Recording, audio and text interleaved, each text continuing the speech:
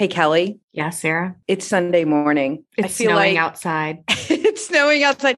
I am so excited for today because we have our first guest on the program and we love her. We do. She's going to be a great guest. I'm so excited. I'm so excited. Let's get to it.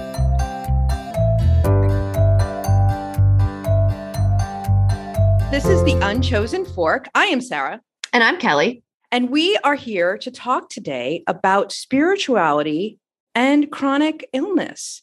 I just want to say I am so excited to have with us today Megan Sweat. She is a student of divinity and she's getting her master's and is on the track for ordination of the priesthood. And she is an amazing person and who I go to with all of my bigger world questions. Welcome, Megan. Thank you. It's great to be here. I'm excited. I am so excited to have you.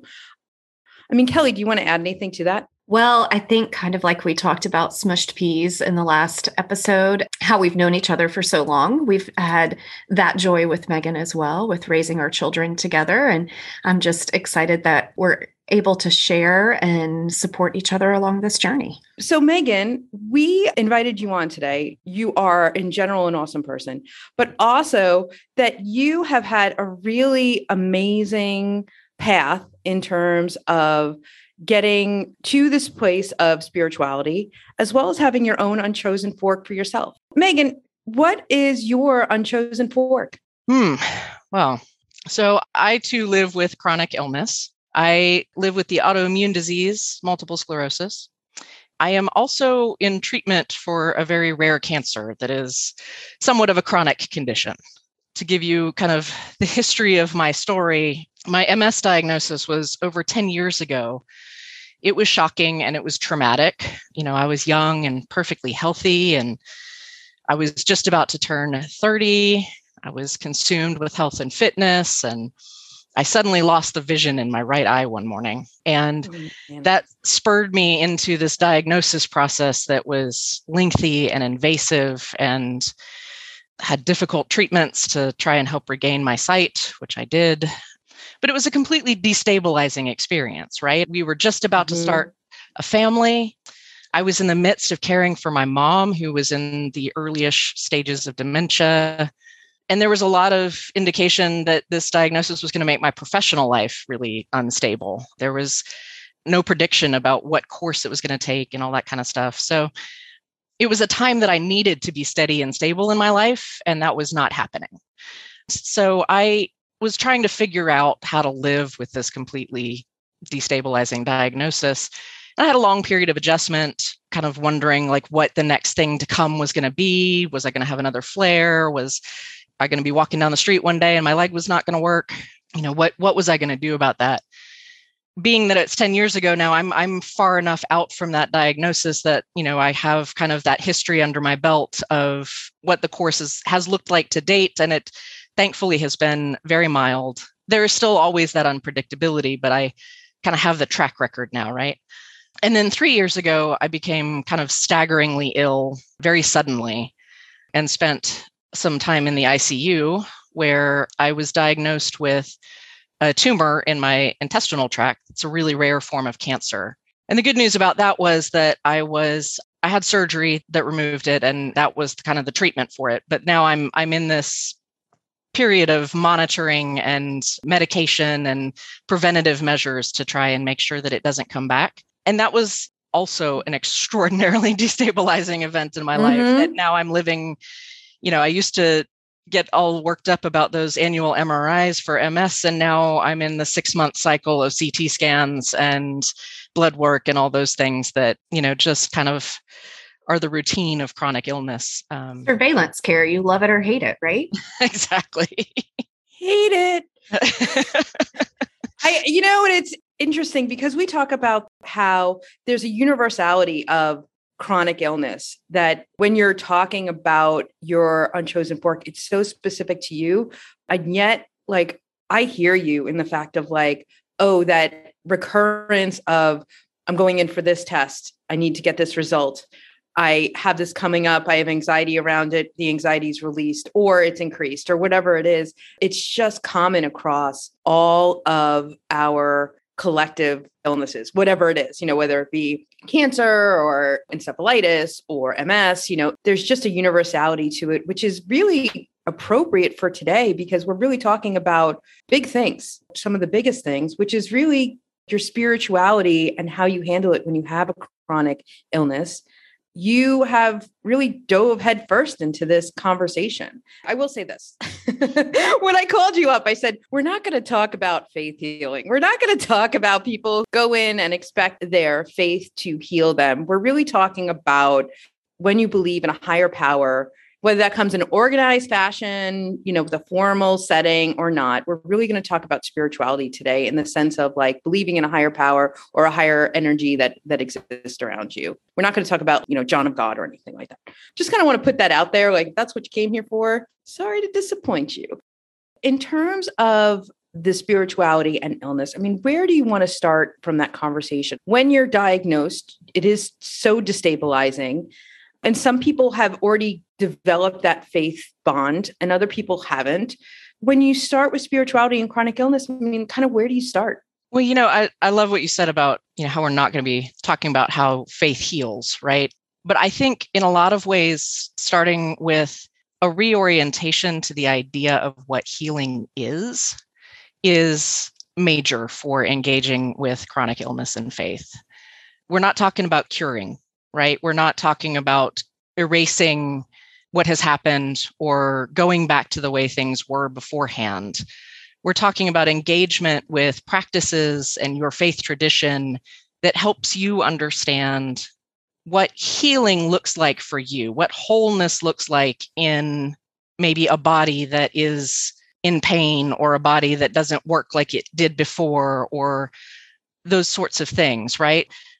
How do you find wholeness in your own being and your relationship with the universal that sustains you and helps give you a path forward? I think that's what faith can do and spirituality can do when it comes to chronic illness. Mm-hmm. Megan, did you find that it gave you maybe more hope and a more positive outlook as far as making it to the 10-year mark of your MS diagnosis and getting out of the hospital after your cancer diagnosis?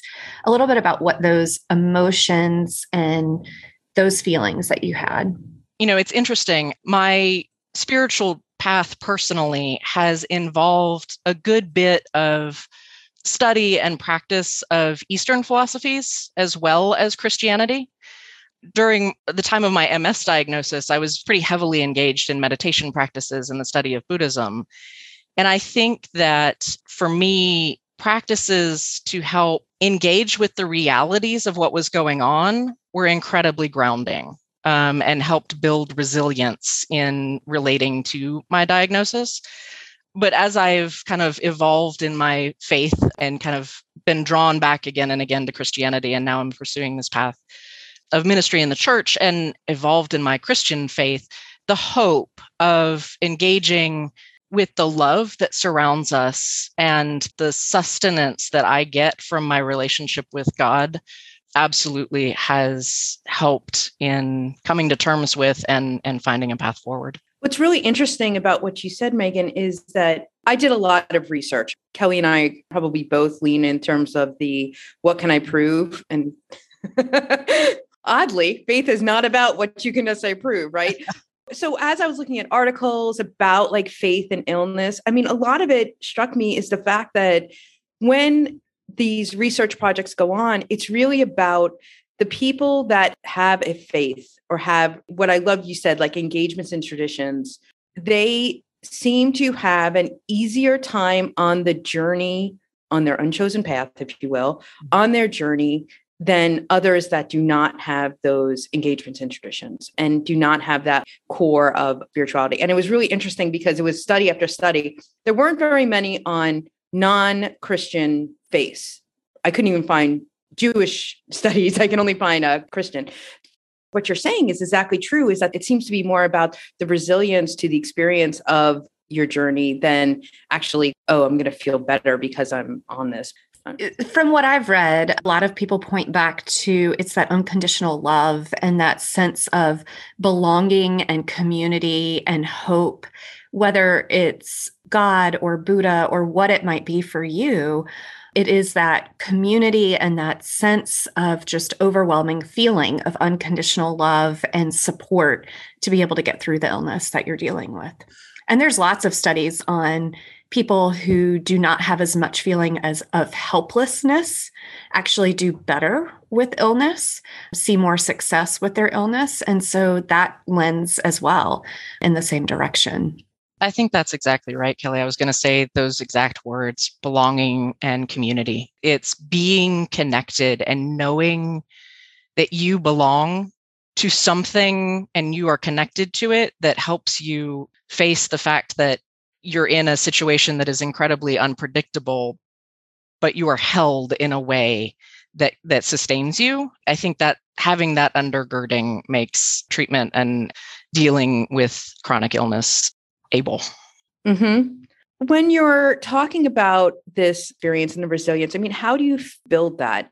Let's say if you only had a passing faith, or maybe you didn't have any faith, how do you build that in face of a difficult diagnosis with, how do you get out of the why me or the I don't have that underlying community yet?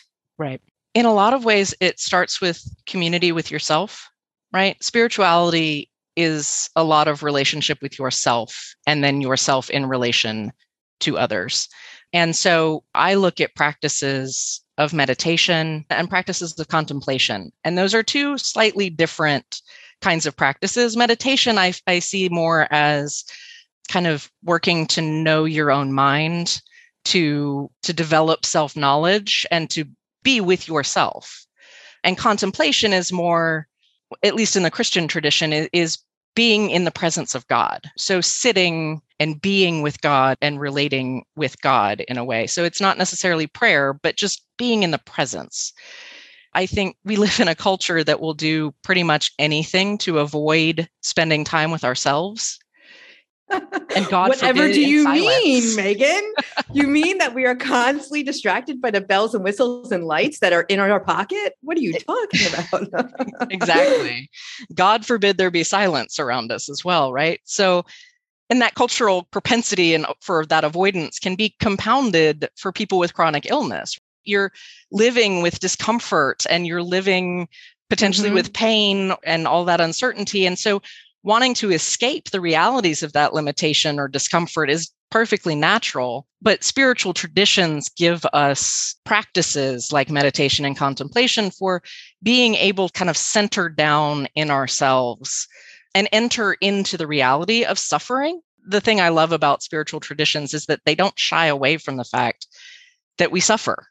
First noble truth of Buddhism is life is suffering. And the story of Christ is the story of God entering into the human experience, knowing that suffering and death are part of the human experience.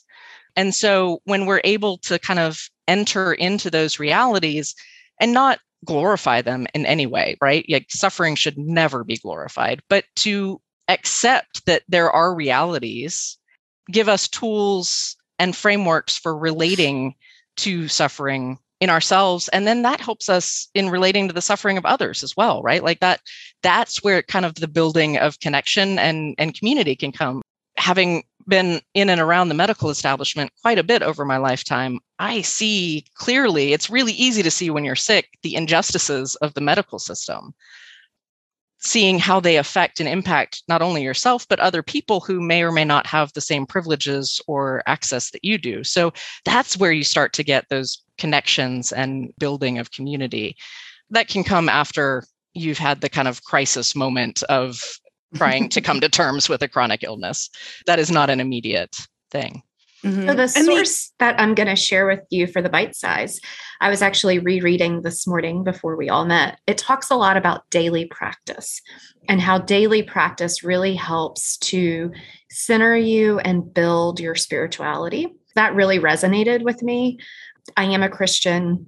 It's something I've grown up in, but I also recognize that not everyone does. And people choose what path that they want to take and what they believe in. And My daily practice is every night when I lay my head down on my pillow, I say my prayers. That is just something that ends my day and hopefully helps me to start my morning just in a very centered and good place. So daily practice, whether it's meditation, which is something that I've been working on, or whatever it may be, daily practice really seems to help kind of hone your faithfulness or your spirituality.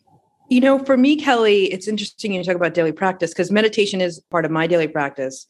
You both know that I am like as fallen of a Catholic as I can possibly be, but that is what it is. My daily practice really does have meditation, but I also choose to think that my building of community, however I do that, and I do try to build a lot of community in my daily life, is part of that as well. I try and take that as living in a way that is close to faith in general. Okay, what can I do to strengthen the relationships around me with the people that I can and those communities around me? Right? What can I do to support that? And that's part of my daily and weekly meditation. Well, and Sarah, you're someone who serves so many people and really look and seek out to serve people. I do, to the point where, you and I have talked about, I had to cut that back a little. I was like, oh my gosh, I'm exhausted. Why am I exhausted? Oh, right. I'm dealing with a chronic issue that I'm supposed to be sleeping 14 hours a day. Maybe I can't throw together that shindig of whatever it is. So. Well, and I think that's what's so important about the daily practice and the remembering that you have to serve yourself and fill yourself. And to me, that's what spirituality is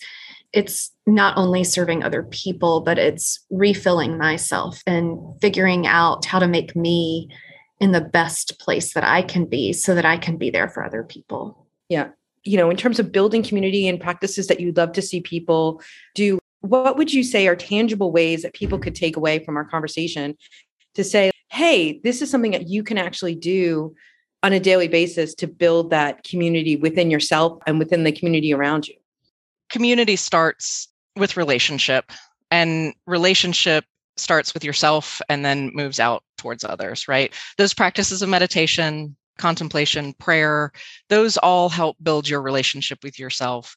And then it's not for everybody, but joining a spiritual community, if you're drawn to that, there are so many out there, right? There are so many options that you can find something that fits if you're in a place to be able to do that. I think you can find community building in support groups for individual conditions or those kinds of things. As much as the internet can be representative of the evils of all of humanity, it can also be representative of our highest angels. And finding community with people in similar condition and suffering from similar things, I think, is a really good place to start in building community and seeing that you're not alone. Yeah. Chronic illness can make you feel so isolated and so alone. Mm-hmm. And that's one thing that Kelly and I have talked about, is trying to use this forum to help people find their people. Mm-hmm. We have a community group out there on Facebook, Our Chosen Fork, and we're really trying to build that so people don't have that sense that they are alone, because they're not. They just haven't made that connection yet. They just haven't found their people. When you talk about that, that's one way that you could do it. That's so encouraging to us, because that's exactly what our goal is for this conversation is let's reduce the loneliness and the isolation where we can, however we can. Absolutely. And I think finding spaces where, as Kelly mentioned earlier, the belonging, where there is a sense of belonging, can be so edifying and sustaining for people, particularly in a world that does not value vulnerable bodies. We can often feel very excluded from life in general. And so finding those places where you belong as a whole person is really essential. I would also say illness is very anxiety provoking for families, for the person who has the illness. And to me, having this mindfulness and this spirituality and just letting your mind settle a little bit and be really involved in allowing for thinking in a different way and in a different space about a community or about a being or whatever it may be, really, for me, helps to quell some of that anxiety. And maybe it's just in the moment, but maybe it carries over as well. And I think that, to me, is a really big piece of it. Last question that I had is, Megan, we've touched on spirituality and different practices and such. Is there anything else that you'd like to add about spirituality and chronic illness that we haven't covered? I think we've covered a lot of it. I think figuring out through your spirituality how to live a whole life by authentically showing up as who you are in this moment now, and having a relationship with that. And maybe it's not the you that you were 5 minutes ago or 5 years ago or that kind of thing, but using your faith tradition to really engage authentically in life as it is really helps give a path forward and work through chronic illness. I had a great quote from Kate Bowler. I don't know if y'all have heard of her. She does a lot of writing and work around chronic illness and engagement with really the realities of it and how we can live in community together and move through it. She has this quote that says, "Any persistent suffering requires being afraid, but we hang our fears in the balance of our great loves and act each day as though love will outweigh them all." And I think faith that love is what triumphs through everything is the most sustaining and good news that I've ever heard. And I think that that can really help people with chronic illness. You're going to make me cry because that just hit me in the core. But going back to that quote, that the persistence of love is what we have. Yeah. Amen. Completely. When you have a chronic illness and you think that maybe your time will be cut short, you realize that all the love that you have is what you're going to leave behind. That's it. Nothing else. Kelly, you want to add anything? While I weep into my mic. I don't know how you add anything to that. Mic drop. That is a mic drop, Megan, if there ever was one. Seriously. I will say that your family feels the same way. And that's their biggest fear, of being the ones left behind. Yeah. So love, right? But that's why I also have taken on the philosophy of just loving today, because nobody has any guarantee. And so you take today and you soak it up. Yep. I would completely agree with that. Well, Megan, this has been amazing. As always, you are just an incredible light in our world. And I'm so glad that you're here. Thank you so much. I'm so glad you all are doing this podcast. I think it's going to help a lot of people. We hope. That's the hope, right? And hope is all we have at the end of the day. Right. This is the best part of the podcast, in my opinion. We have the bite size. Bite size. So today I'm sharing a book that I've really enjoyed. It's called Radical Remission: Surviving Cancer Against All Odds. And it's written by Kelly A. Turner, who is a PhD. Just to tell you a little bit about her, she went around the world and found many different people who survived cancers that it was not believed that they could survive. And she tried to put together, what did all of these people do that were common? And so we'll talk about this a little bit more as the podcast goes on. I reread the part about spiritual connection this morning in preparation. And at the very end of the chapter, she talks about when spiritual energy begins to flow through you, a host of healthy changes occur in your body. And these are physical changes. So there's increased hormones that are released, which cause decreased blood pressure, increased oxygenation of the body, improved blood circulation, improved digestion, detoxification, and a stronger immune system. And isn't that what we're all looking for and we're trying to get from some pill that we're popping or supplement? Mm-hmm. And you can do it through meditation. You can do it through daily prayer, spiritual groups, connecting with people, or through your religion.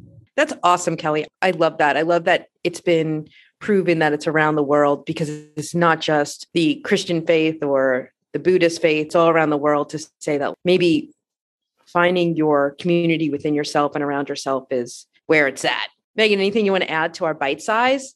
I'm here for all of that. I would much rather say a prayer and engage in my faith than to pop a pill. Amen to that. Megan, thank you again so much for being on today. We really appreciate it. We've learned so much. I feel so, enlightened. Thank you so much, Kelly. Thanks, Sarah. Thanks, Megan. Thank you all. Follow us on the socials. This has been The Unchosen Fork.